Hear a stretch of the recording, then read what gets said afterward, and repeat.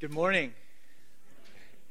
Take your Bibles and turn to Philippians chapter 2. As you're doing so, I want you to think about a college football team roster. I think that a college football team roster is comprised of, is it 82 players? It's like 80 or 82 diverse players, if you think about it. The makeup of a football team couldn't be more disparate. You have little cornerbacks, 5'9", 160 pounds, fast as Ferraris, and you have defensive tackles who are like tanks. And they come from all over the country. They come from all different socioeconomic statuses. Some of them are rich, some are very poor.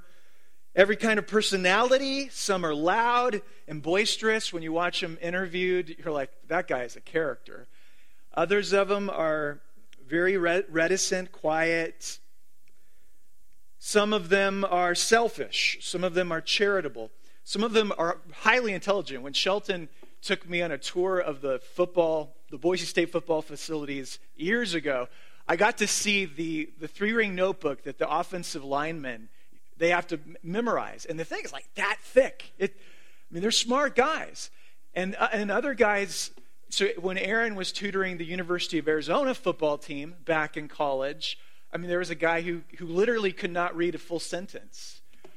Some are intelligent, some shouldn't be in college.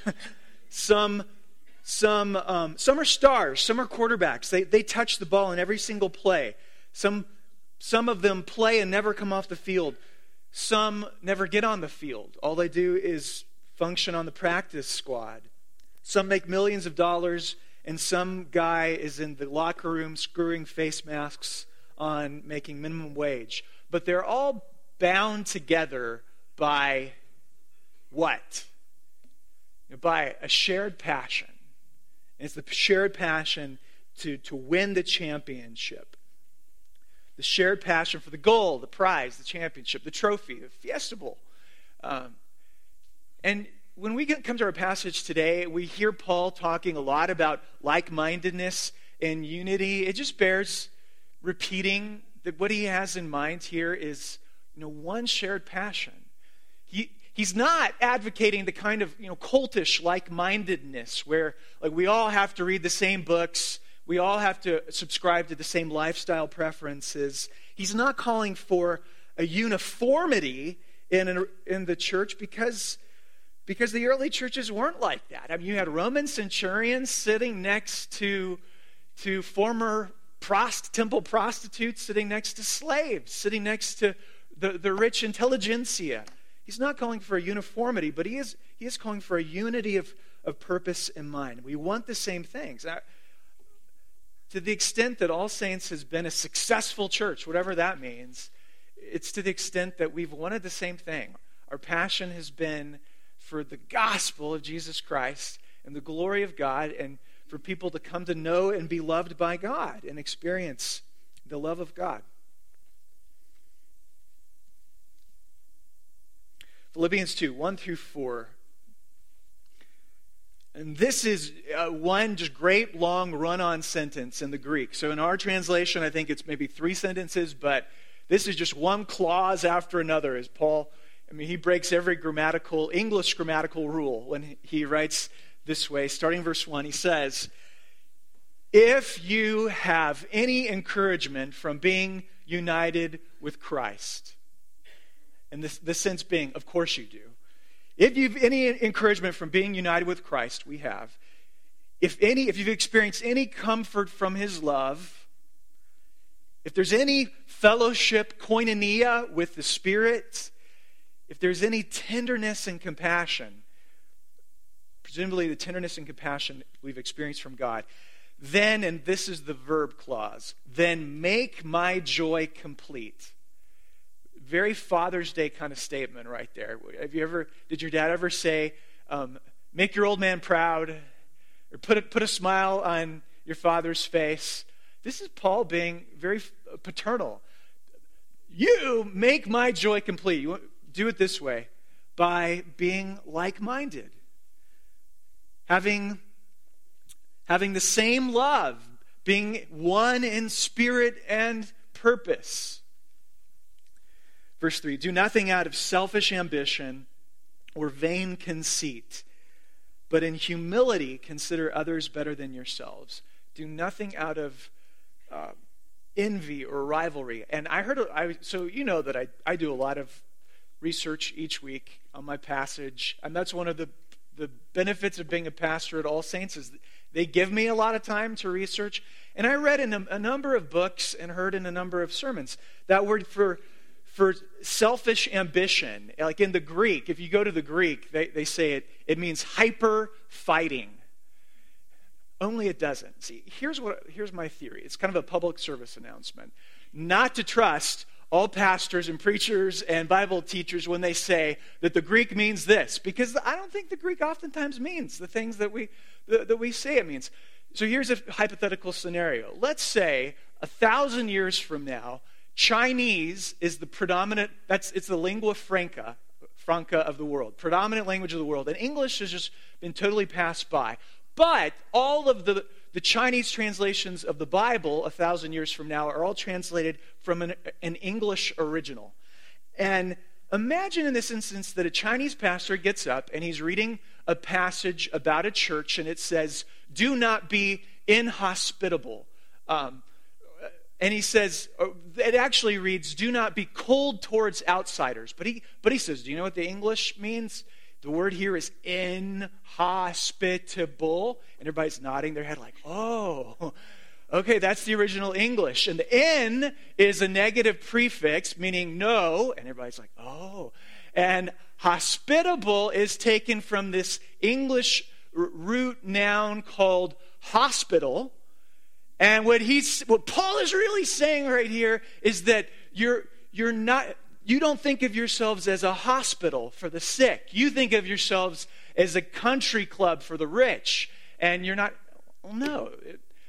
I think that's what we oftentimes do with Greek.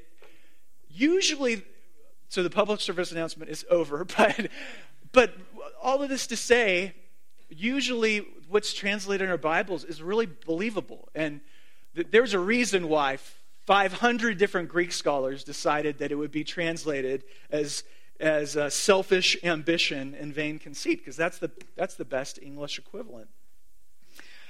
Okay, but in humility consider others better than yourselves. Verse 4, each of you should look not only to your own interests, but also to the interests of others. Your attitude should be the same as that of Christ Jesus. And what Paul does is he lays out the beautiful Christ hymn.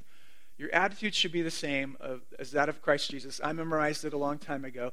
Who, being in very nature God, did not consider equality with God something to be used to his own advantage, but he emptied himself. He made himself nothing, taking the very form of not a servant, but of a slave. And being found in appearance as a man, he became obedient to death, even death on a cross. Therefore, God exalted him to the highest place and gave him the name that is above every name, that at the name of Jesus, every knee should bow in heaven and on earth and under the earth, and every tongue confess Jesus Christ is Lord, to the glory of God the Father.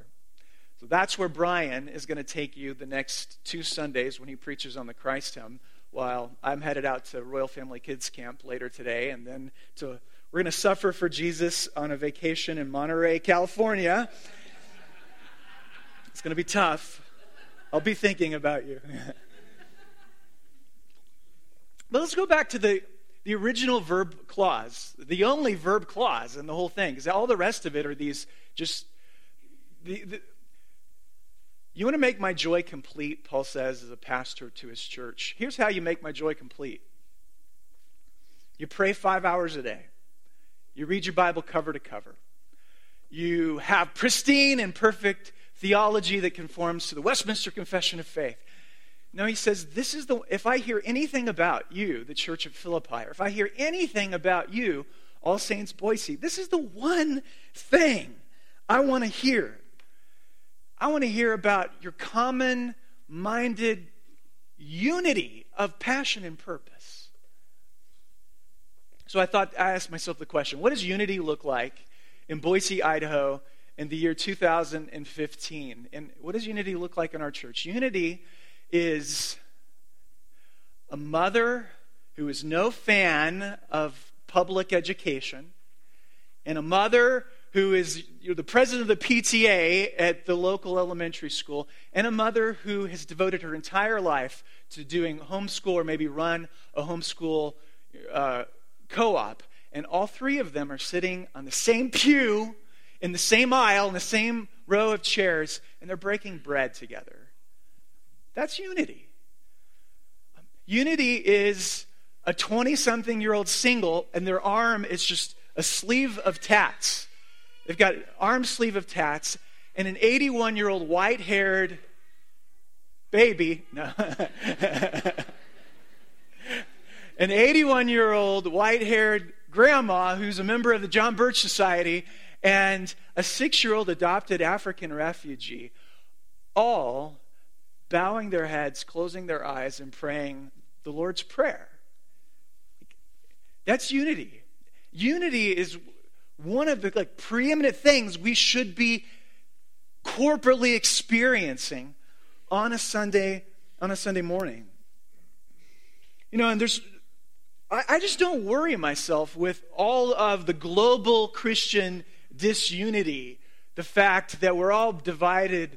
There's nothing that I can do about that. That is above my pay grade. That is above your pay grade. We cannot go back to the year 1054 and reverse the East-West schism. We cannot go back and undo the trouble of the medieval papacy and the damage that it did. And we cannot go back and undo the troubles of Second Great Awakening American Protestant revivalism that's created the denominational soup that we live in today.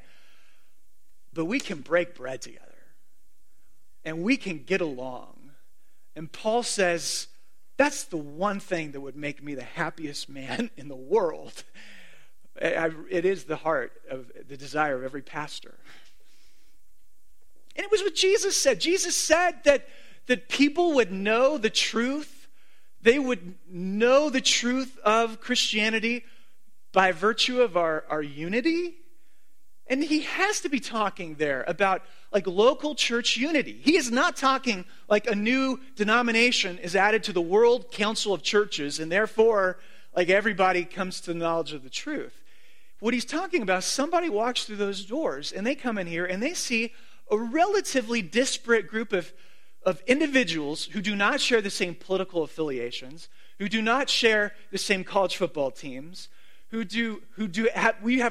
don't agree on fashion sense. We do not agree on fingernail polish color. But there's the one thing that we agree on, and it's this. It's the gospel. I don't know. I was asking myself this question. I was driving to church this morning. Would that really make people believe the gospel? I'm not so sure that it would, but I know that its absence would give them every reason to disbelieve the gospel. I don't know that our unity is necessarily going to make a person say, I believe that Jesus Christ is Lord of all.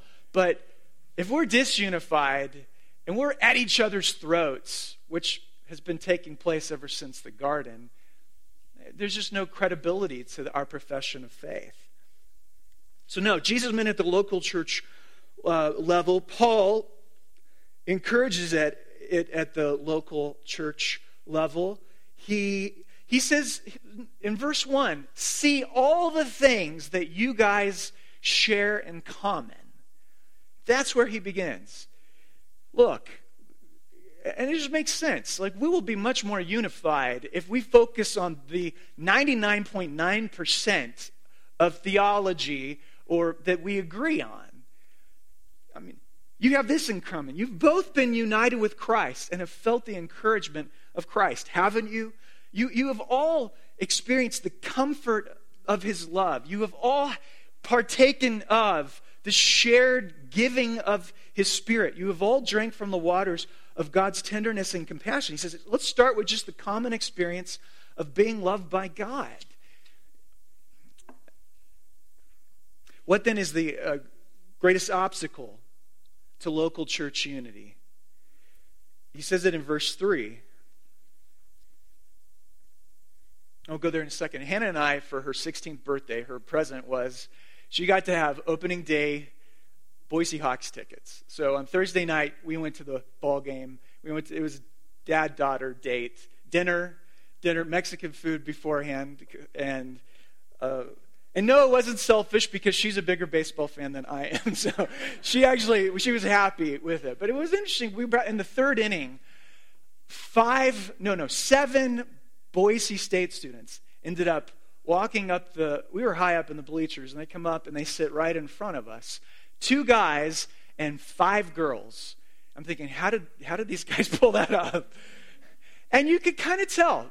There was the ones that were sitting to the left of us, they were sort of a couple, and then there was another 2, and you were like, well, I don't know if they're a couple. She wants them to be a couple. I mean, she's trying her best throughout the whole game, asking them, every baseball question. He's a very suave customer. He's got his mustache and his Mariners hat on. He's like, yeah. Well, at about the 5th inning, he goes on a beer run. And he's gone for a long time. He's like, what are you doing down there? We're not eavesdropping. They're just sitting right in front of us. We're hearing this whole thing. And he comes back with another girl. Ooh. And so he's asked everybody to scoot down, and he sits next to the gal he was sitting with. So she's on his right side, and the new gal is on his left. And Susan, I'd like you to meet Linda. Linda, very nice to meet you. And there's death rays coming out of their eyes. It is so not nice to meet you.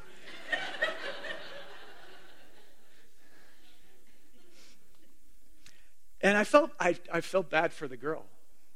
I mean, because what is it like to be discarded like that? To be ignored. And I mean, through the innings, you talk to one and give one his undivided attention. Then you talk to the other and give his undivided attention. Then you just sit back and say, why don't the 2 of you 2 talk? And they don't want to talk together. I think that surely part of the essence of selfish ambition, rivalry, and dissensions is our insecurities of just not wanting to. I don't want to be ignored. Every one of us wants to matter. We want to be loved. We want somebody to say, you matter. We're deeply insecure when somebody else says, there's the best piano player in the church, when you've devoted a whole lot of time to being a good piano player in the church. And Paul says something like that is at the heart of most of your local church disunity and conflict.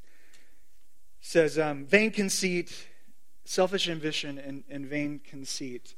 But in humility, consider others better than yourselves. I love the C.S. Lewis quote about humility. He says, do not imagine that if you meet a really humble man, he will be what most people call humble nowadays. He will not be the sort of person who is always telling you that of course he is a nobody. Probably all you will think about him is that he seems like a cheerful and intelligent chap who took a real interest in what you said to him. He will not be thinking about humility. He will not be thinking about himself at all. He will be thinking about you. That's the very next line that Paul says. But in humility, consider others better than yourselves. It takes a very secure person, I find, to be able to get out of your own skin and stop worrying about yourself and just pay all your attention to the person sitting next to you. The humble person believes that the person sitting next to them is the most important person in the world. The proud person, the deeply insecure person, thinks the person that's looking at them in the mirror is the most important person in the world. But the humble person says, it's the guy sitting next to me. And the most interesting person in the world is the child sitting next to me. It's not the Pulitzer Prize-winning author or the head football coach who I'd love to interview and ask 100 questions. Like if you just stopped and asked the child sitting next to you a couple questions, expect a novel in return. You consider others better than yourselves. The other thing I would just note here is nowadays, most people think of humility as a virtue. That's not something that you think of as uniquely Christian. People say, stay humble, be humble in spite of your success. Even if you make it to the top, stay humble. What you need to know is that in Paul's day, nobody said that. That humility was the equivalent of humiliation. Humility meant that you were humiliated. The whole way that you measured your value in life was that you would do your public deeds and would receive public praise. Basically, your esteem in the eyes of other people, the honor that you enjoyed from other people, that's what mattered. And so you just need to know that in some sense, the fact that our culture has said humility is good, in some sense, our culture's been Christianized in that way. Because it would never have happened 2,000 years ago. It took the Son of God humbling himself by being incarnate in the form of a lowly slave, what Paul says later. That's what it took for mankind to realize humility is a virtue.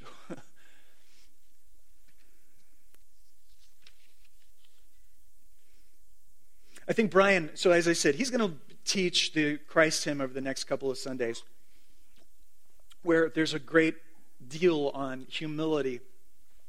But on this matter of like-mindedness, the last thing I want to say, there was a famous Star Trek episode, maybe you remember it, it was one of the original ones back in 1966. The episode was called Shore Leave.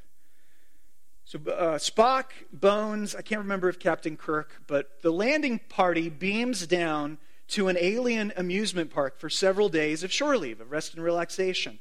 What the crew doesn't realize is that whatever you are thinking about on this new planet, whatever's going through your mind, poof, voila, it becomes reality. So if you're thinking of a fond memory, like a day on the beach with a lover, like hitting the walk-off home run, then it happens. You only have to imagine your fondest wishes. And so the aliens end up telling him, imagine your fondest wishes, either old ones that you want to relive or new fantasies that you want to experience. Anything can be made happen in the amusement park. What they don't tell them is that the opposite works as well.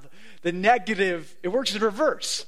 So if you're thinking about a Bengal tiger or a samurai warrior, poof, there he is. And the amusement park is very dangerous. And at the end of the episode, they kind of fudge.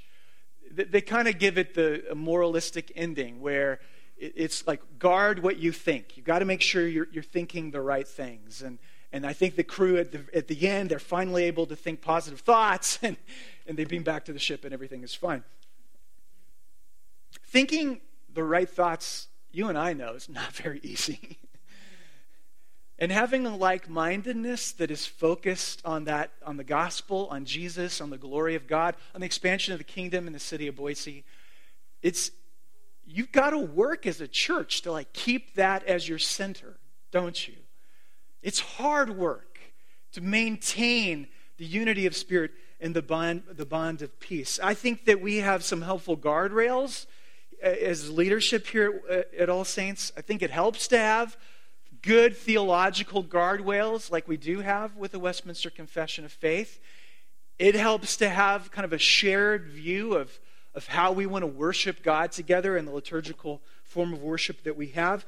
But I just believe that in order to have any kind of success or health as we go forward, we have to have together, every one of us has to be focused on this one thing.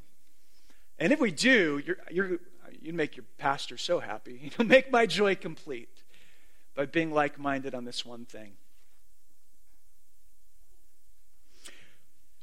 Let's go back to the question, return to the question, what is the greatest obstacle to local church unity, to All Saints local church unity, in addition to selfish ambition and vain conceit? I almost wish Paul added one more sentence in the letter, and he said the big obstacle is it's unforgiveness. A lot of you, some of you, work together. You're in the same business. You're at the same school. You're in the same hospital. And what do they say about family and business? Those two do not mix very well. You end up hurting each other a lot in business. And then you come to church and you're supposed to do church family stuff.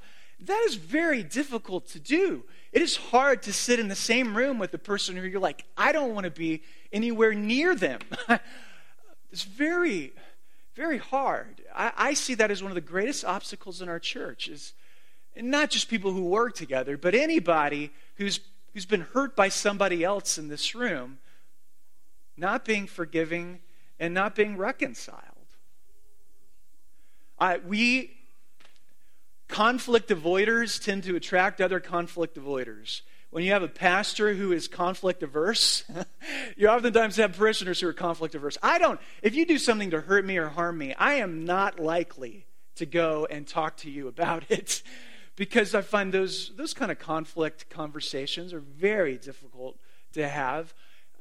Most of us prize our own comfort more than we prize forgiveness and reconciliation. And even though we know the Bible repeatedly tells us you need to go talk to your brother about this, we don't, because it's very, very uncomfortable. The problem with that is that the conflict avoider never gives the other person the opportunity to know that they've been hurt, that they've hurt, and to apologize, right?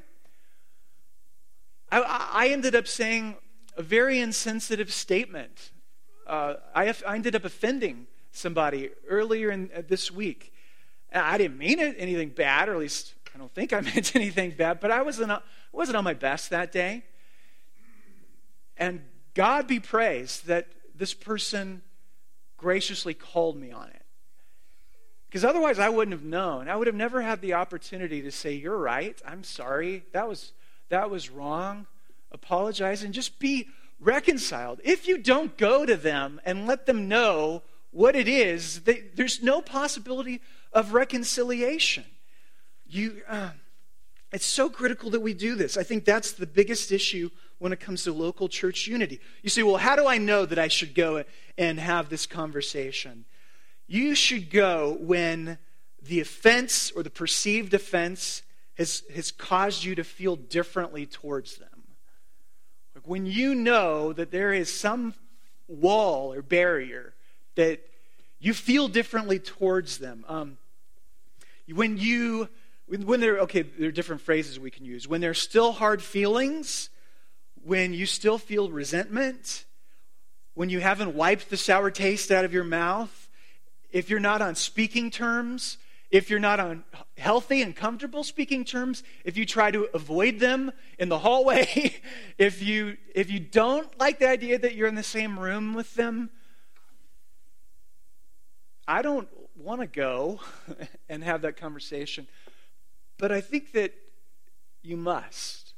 I actually think that you are obligated by Jesus Christ. You must.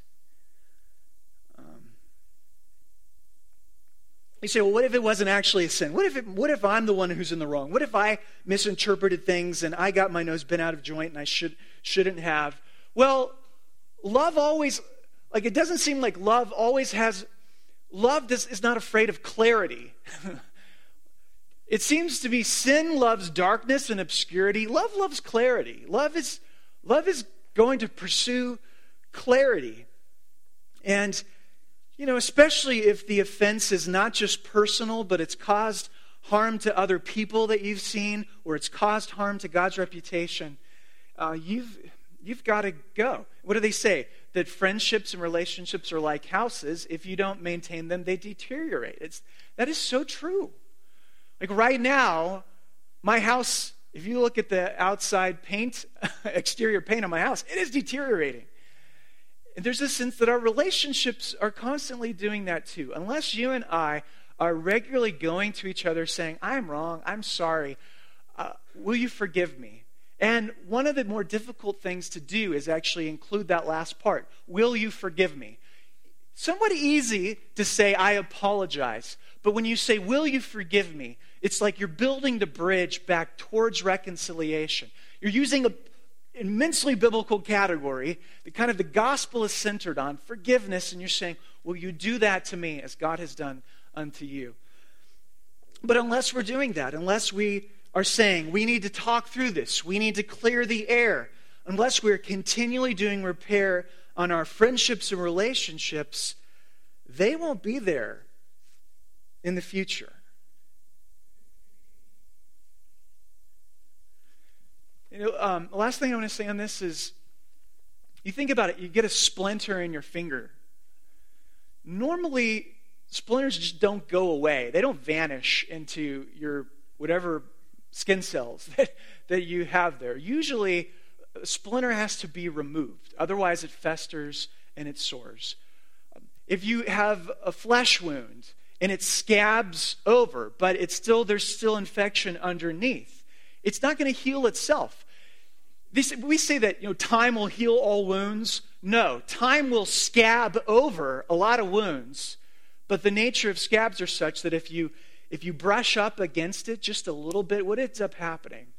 It bleeds quick, much more easily, and it bleeds a whole lot worse when you've knocked the scab off. And that's what happens in churches.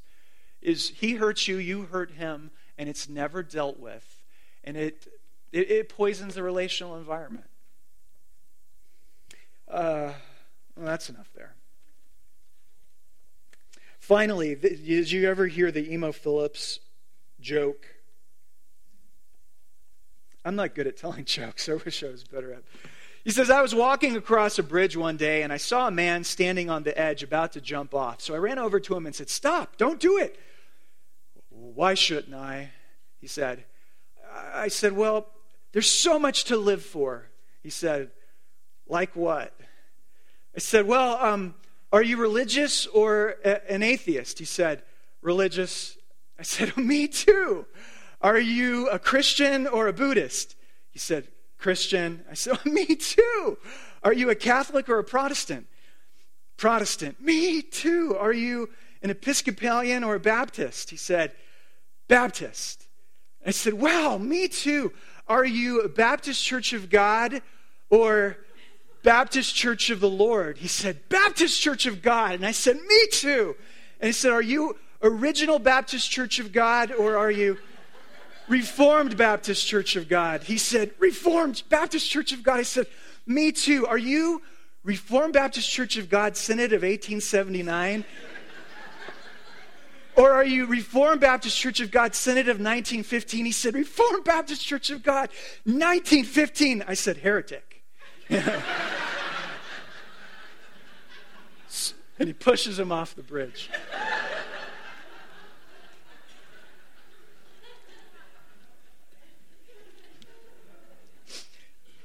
That was like the first good joke I ever told. No, it's a good illustration of the silliness of our denominationalism and all of that. I don't actually worry about that type of stuff too much. One of the things you know about All Saints is we try not to define ourselves over and against other Christians. We try to maintain our message and not say it's us versus them. The whole us versus them is the church versus the world. That's the categories the scriptures use. It's not brother against brother or sister against sister. I don't worry about denominational silliness.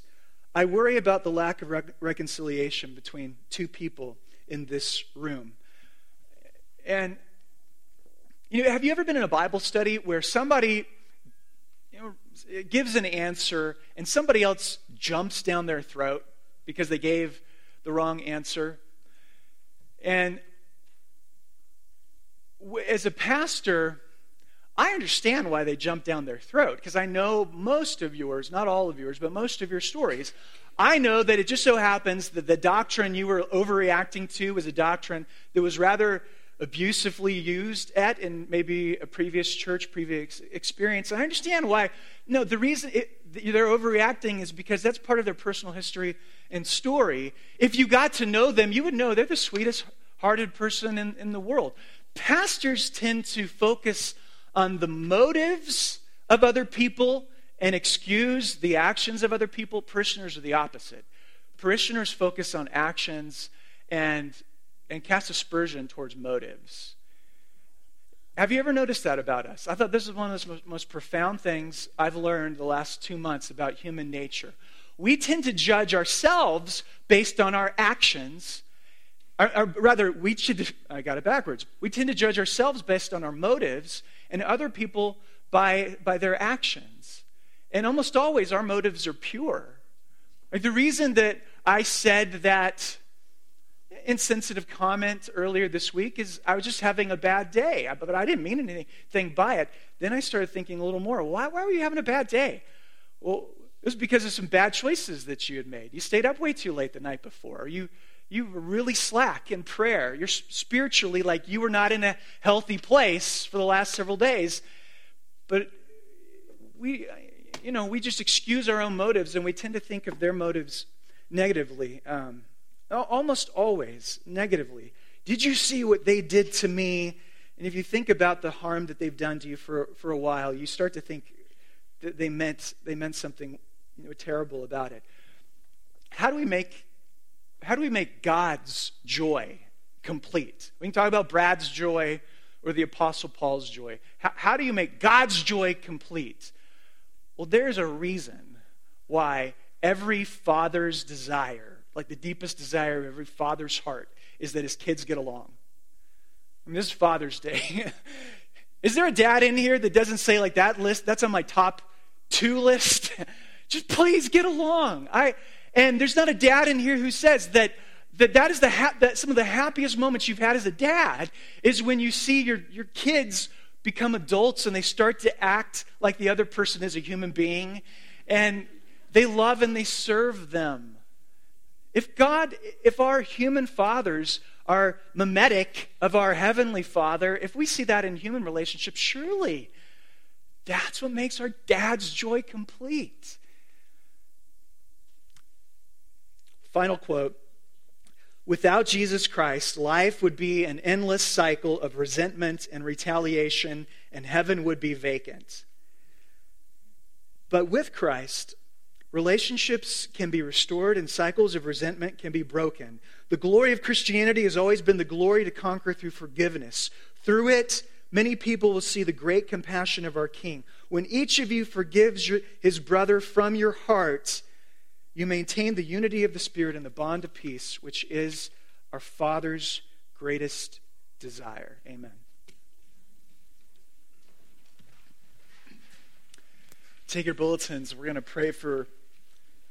I said earlier, there's nothing we can do about global disunity, but that was wrong. The global disunity of the church. We can pray. We can hope and we can believe for the day when our sad divisions have ceased. Let's pray this together. Merciful Father, we pray for your church throughout the world. Fill it with all truth. Where it is corrupt, purify it. Where it is in error, direct it. Where in anything it is amiss, reform it. Where it is right, strengthen it. Where it is in want, provide for it. Where it is divided, heal and reunite it. Forgive us for the unhappy divisions that grieve your heart, and unite us by your grace in the unity of the Spirit and the bond of peace. Lord, hear our prayer. Amen.